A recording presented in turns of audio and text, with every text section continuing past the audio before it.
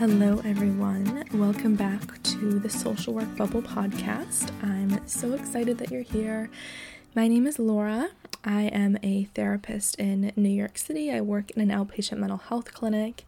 I have my BSW and my MSW. I also have my associates in human services. Before we get started, don't forget to like, comment, share, follow this podcast on whatever platform you're listening on, and we'll dive in. So today I was going to do a podcast on the very difficult week that I just had, but I decided not to do that and do a more boring podcast, I guess, about paperwork, because I think it's something that we need to talk about. And I also feel like I've talked enough about stress, about burnout, about self-care.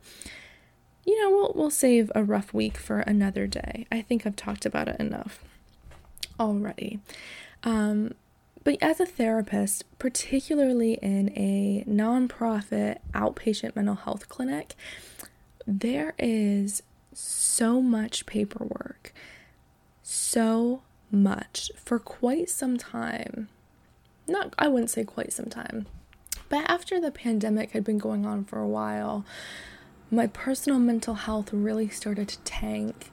I wasn't taking care of myself. I was really lagging in my work, and I started to notice a huge decline in my productivity and my motivation and my time management and getting my paperwork done.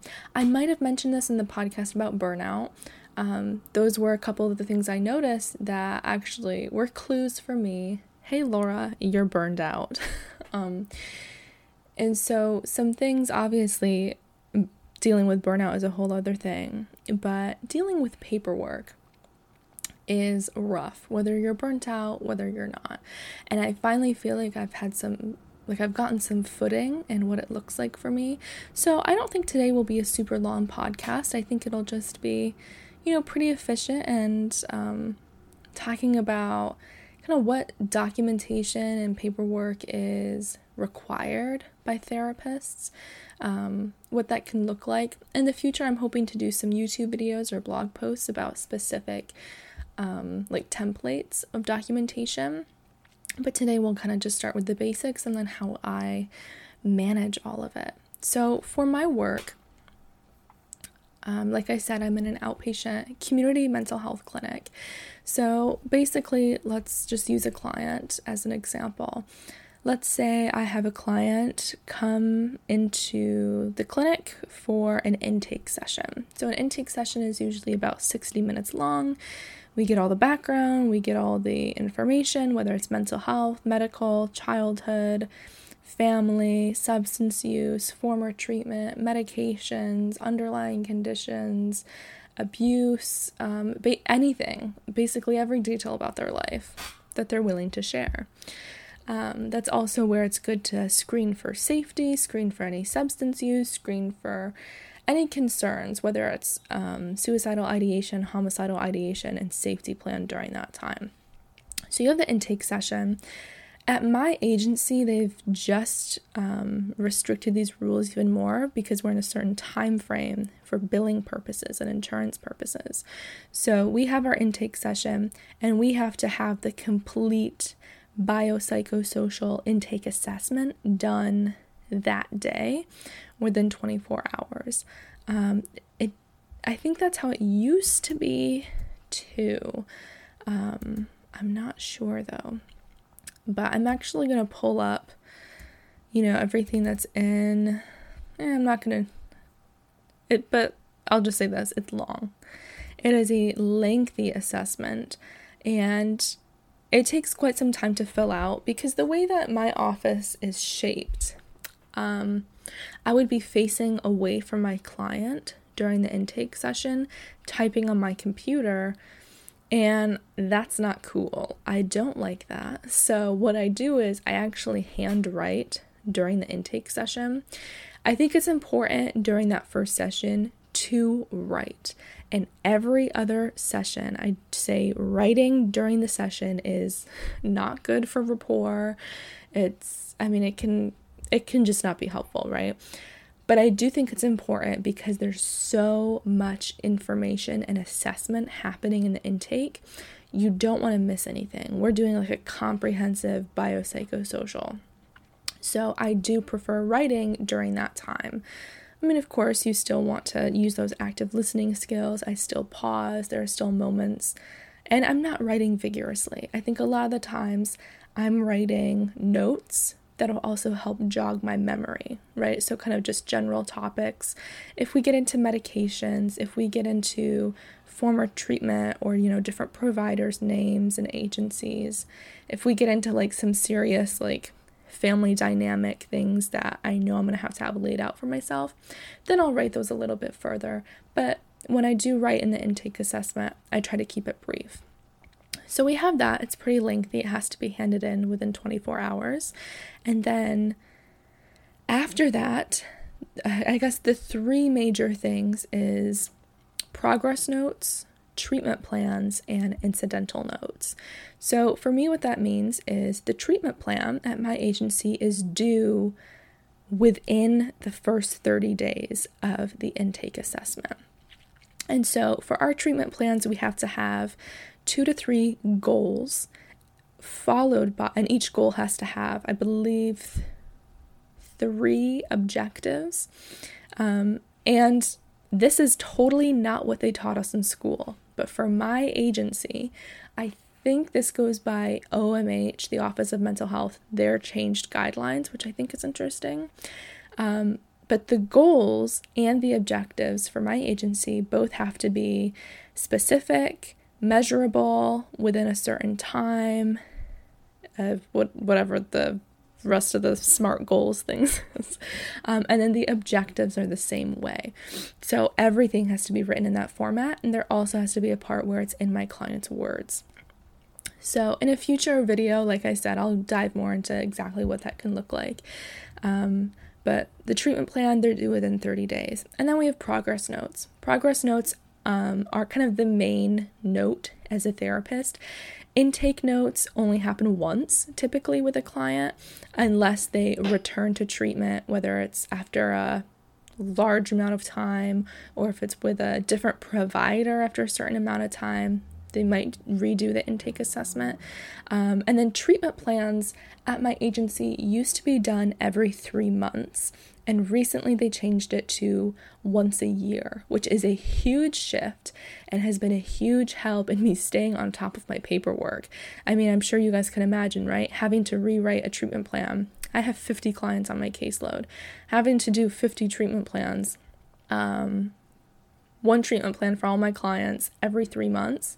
Crazy. Absolutely crazy. So having that shift to once a year has, wow, really lifted that workload. And then we have like I said, the progress notes, which is just like the note on every therapy session.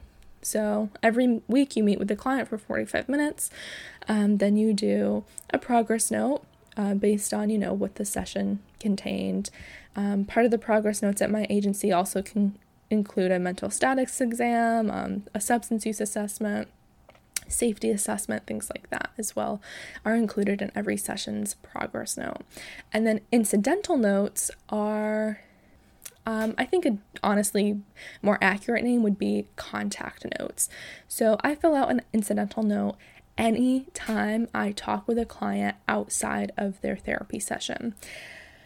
The only time I don't do this, I guess it depends on the client. I try to be as thorough as I can. But if I do like reminder calls or something, I don't really do an incidental note for that unless it's a client that has been very iffy with their engagement in therapy.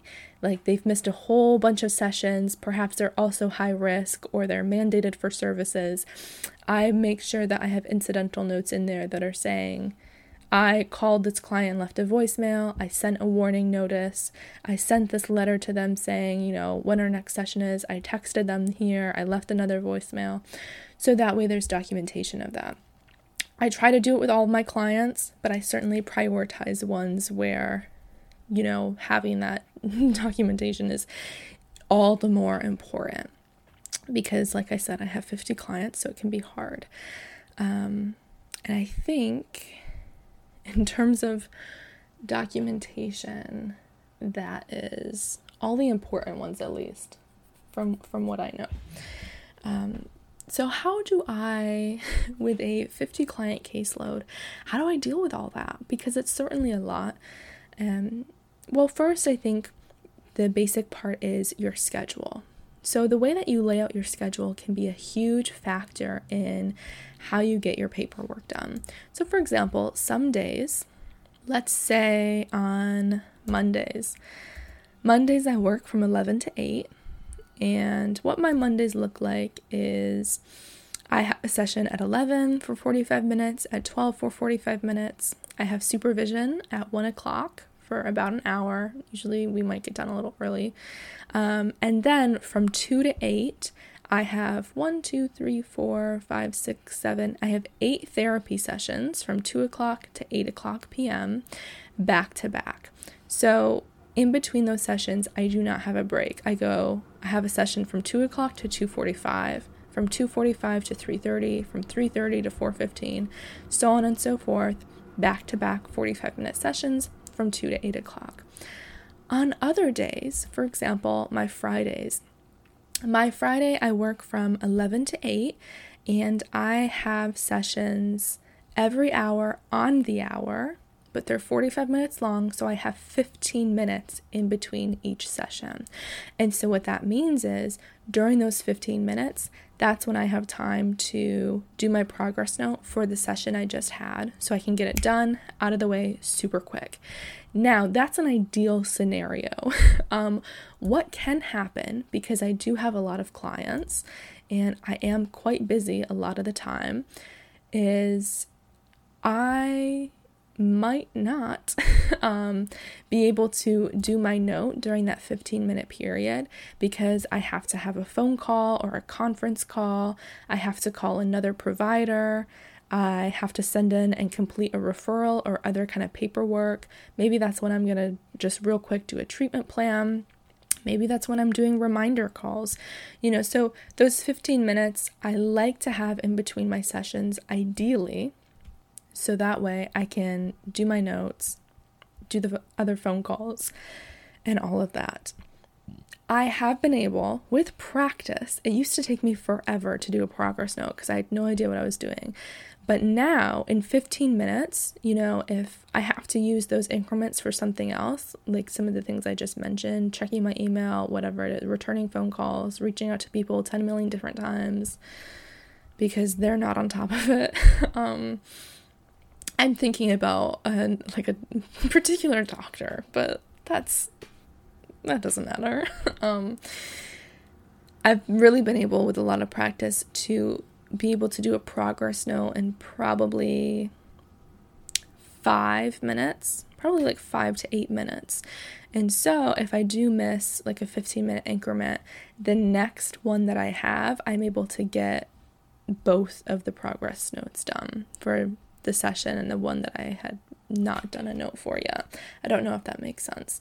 But yeah, so I think ideally, in terms of getting a handle on paperwork and documentation, if you are able to, within your schedule, to have gaps within sessions, it doesn't have to be every single session you have 15 minutes afterwards, although I do recommend that, especially for boundaries, for balance, for not being burnt out. I certainly recommend that. But maybe you're on a tight schedule and you got to squeeze in some clients and you're not able to have those gaps in between, because that's how it is for me on a couple of days a week. Having time afterwards that's blocked off. So even maybe you put like a group of 3 clients back to back for 45-minute sessions, and then after that you have 15 minutes, right? And then you have another cluster of 3, and then after that you have a break. I mean, that could also be effective for you too, right? So you're still getting those gaps. It's not a long gap, it's only 15 minutes, right? But it's giving you some time to maybe work through some notes. So that's something that I had to learn with my schedule, because when I had a lot of clients back to back every single day, it was just not functioning for me emotionally. In terms of my documentation, it was not working. So a big part also was just my motivation in the office and my productivity in the office. Working remotely and then working in the office, we do kind of like a mixed bag during the week. So I work in the office Tuesdays and Wednesdays from 11 to 8. And I find I'm way more motivated and productive when I'm in the office. I personally think I could be just as productive at home, but I have a really uncomfortable chair that I sit at my desk. And I think, honestly, that's why I'm not as productive. So I just bought another chair, which is nice. That's totally off topic, but it could be important. Who knows? So when I am in the office, I do tend to get a lot more work done. I also, like, you have a full-on desktop computer. You know, when I work from home, I just have my laptop. There's something about just like a bigger screen, you know, I don't know what it is, but something with a setup where I'm just like, yeah, let's get some work done. But I noticed that, you know, particularly on a long day, I might have a few minutes in between sessions and I'm just really procrastinating and I'm putting off doing my notes because I just don't feel like it. And it's in those moments where I really have to tell myself, just get it done, Laura. Your future self will thank you for it. You don't want to do this later tonight. Just get it done now. And that's really knowing what works for you and knowing what doesn't work for you. I've had to learn the hard way that a lot of the times playing music doesn't work for me. I have found I really have a recent obsession with classical music because I was just rewatching Pride and Prejudice, both versions, like 10 million times in the last couple of weeks. And that has just spurred this classical music obsession that I have. And I've realized, you know, that's some great tunes I listen to in the office. It keeps me nice and relaxed and peaceful, but it's not distracting from my work. If I play other music, I know some people, they like to like maybe watch a show in the background or have a podcast running. I cannot function that way. So big part is know what works for you, right? If you focus better with no distraction, no noise, then don't have distraction and noise in your office as best you can. If you need to put noise canceling headphones on during that 15 minutes to get your work done, go for it, right? If you need to have music on, if you need to have a show in the background, go for it. Do what you got to do because you know what works for you and what doesn't. And I had to really push myself to do that. And also, like I said, something that we teach our clients, at least something I teach some of the kiddos and some of the adults, is consequential thinking, right? So really thinking through, okay, if I go forward with this decision and this choice, what's the outcome going to be? Well, you know, if I put off my notes right now, I'm going to have to do them when I get home because I know I'm not going to want to stay later and do them. So then I'm going to get home and I'm not going to be able to relax because I still have work left to do.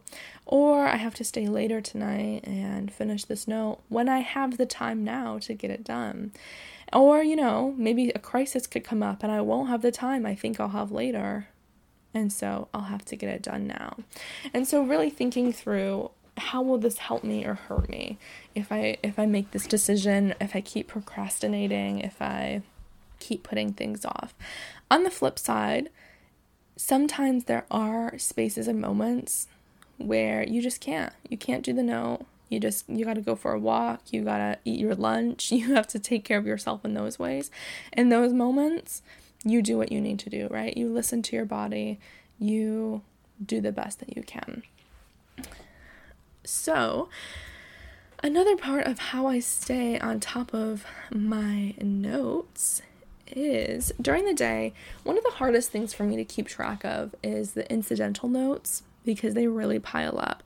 So I've actually, just part of my daily to-do list, I have this section where it's just like calls I've made that day. And I just put the initials of who I talk to. And then later on, I cross it off when I do my notes.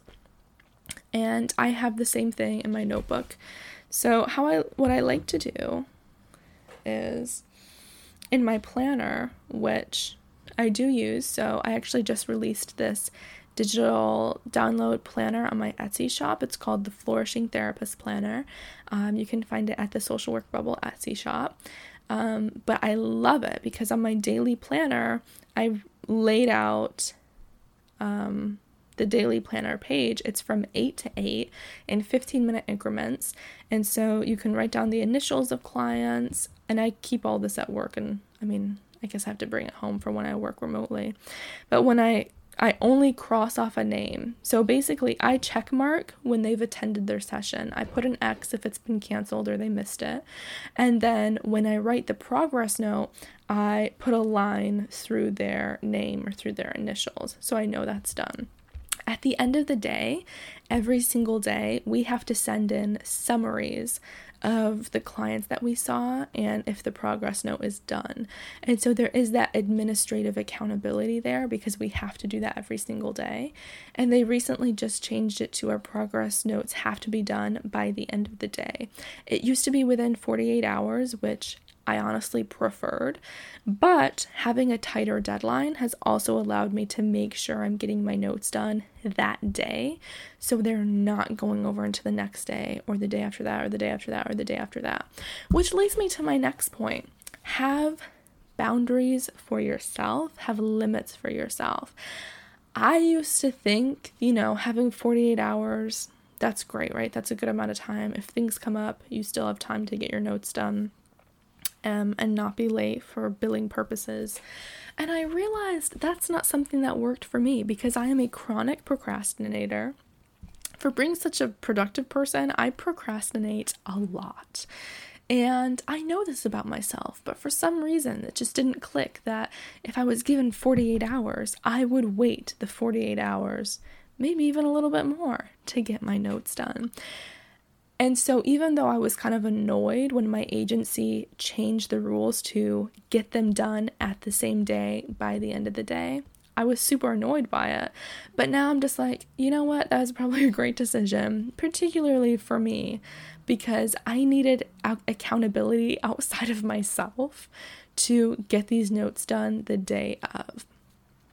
And now I know how good it feels when I do. I can come home and not be stressed about it. I can truly leave work at work, which has been delightful. If the agency has these certain rules where there is like a 48-hour time period or however long time period where you have to get case notes, progress notes, whatever it is done, and you know that you might procrastinate or you might not have time until past that limit, give yourself that boundary, right? Give yourself that time limit where maybe it is, you have a rule for yourself, you get all of your notes done that day, that same day, even if it means having to stay a few minutes extra if you have to, or things like that. But it's hard because we also have to clock out. We also have to leave work at work. We also have to have balance in our life if we don't want to burn out. And so finding that balance can be very difficult, but something that personally has worked for me is having that rule, getting notes done at the same day and not leaving it to a day later. It's also because of memory, right? Our progress notes and the documentation that we complete, although it is tedious, although it is boring, and when we have a lot of clients, it is overwhelming. It is a reflection of us. It is a reflection of our client and their progress and who they are and how they're doing and their mental health. And so we also want to be very careful and very thorough with the documentation that we submit because, it's a reflection of our work and of who our client is. And a lot of the times can be used in situations to make our client look good or bad. And so we want to make sure that we're being very mindful when we're doing our paperwork and that we're being very thorough and accurate. And we cannot be accurate if our notes are late. Even by a couple of days, our memory fades. We might forget a detail that was very important. We might forget to just write something down that's very important. Who knows what that is? But also keep that in mind. Yes, when we talk about documentation and paperwork and social work, I think they're all just like this collective sigh because it is a lot and it is overwhelming. But we also need to remember, right, we're writing about people. We're writing about human beings, and the things that we write can be used for or against them in different situations. And we want to make sure it is a strength-based reflection of who they are and who we are as therapists, the great work that we can do. We want to make sure that it's accurate. We want to make sure that, it's just professional and that it's thorough, because it is important, even though it's tedious and overwhelming and a lot of the times just terrible. So I think I'll end there. It's a shorter podcast today. I just wanted to do something a little lighthearted. I wouldn't even say this lighthearted. It's kind of boring, to be honest. But I hope you all enjoyed. Thank you all so much for listening. If you have any comments or you want to share your experience in the field, whether it's with whatever paperwork or documentation you have to submit, how you get through it. I know some people that work in child welfare, case notes are just tremendous. So please share your tips, your advice, or just comment something random about social work, I don't know, on whatever platform you're listening to. You can follow me at Social Work Bub on Instagram, Twitter, Facebook, and Pinterest. You can also check out the Social Work Bubble Etsy shop at shop.swb on Instagram, and also my Etsy shop is linked below. I provide mental health worksheets and activities for social workers, therapists, other people that practice in this field, and my website and blog, thesocialworkbubble.com. You can also check out some resources there. I hope you're all staying safe. I look forward to continuing to grow together in this wonderful world of social work. Thank you.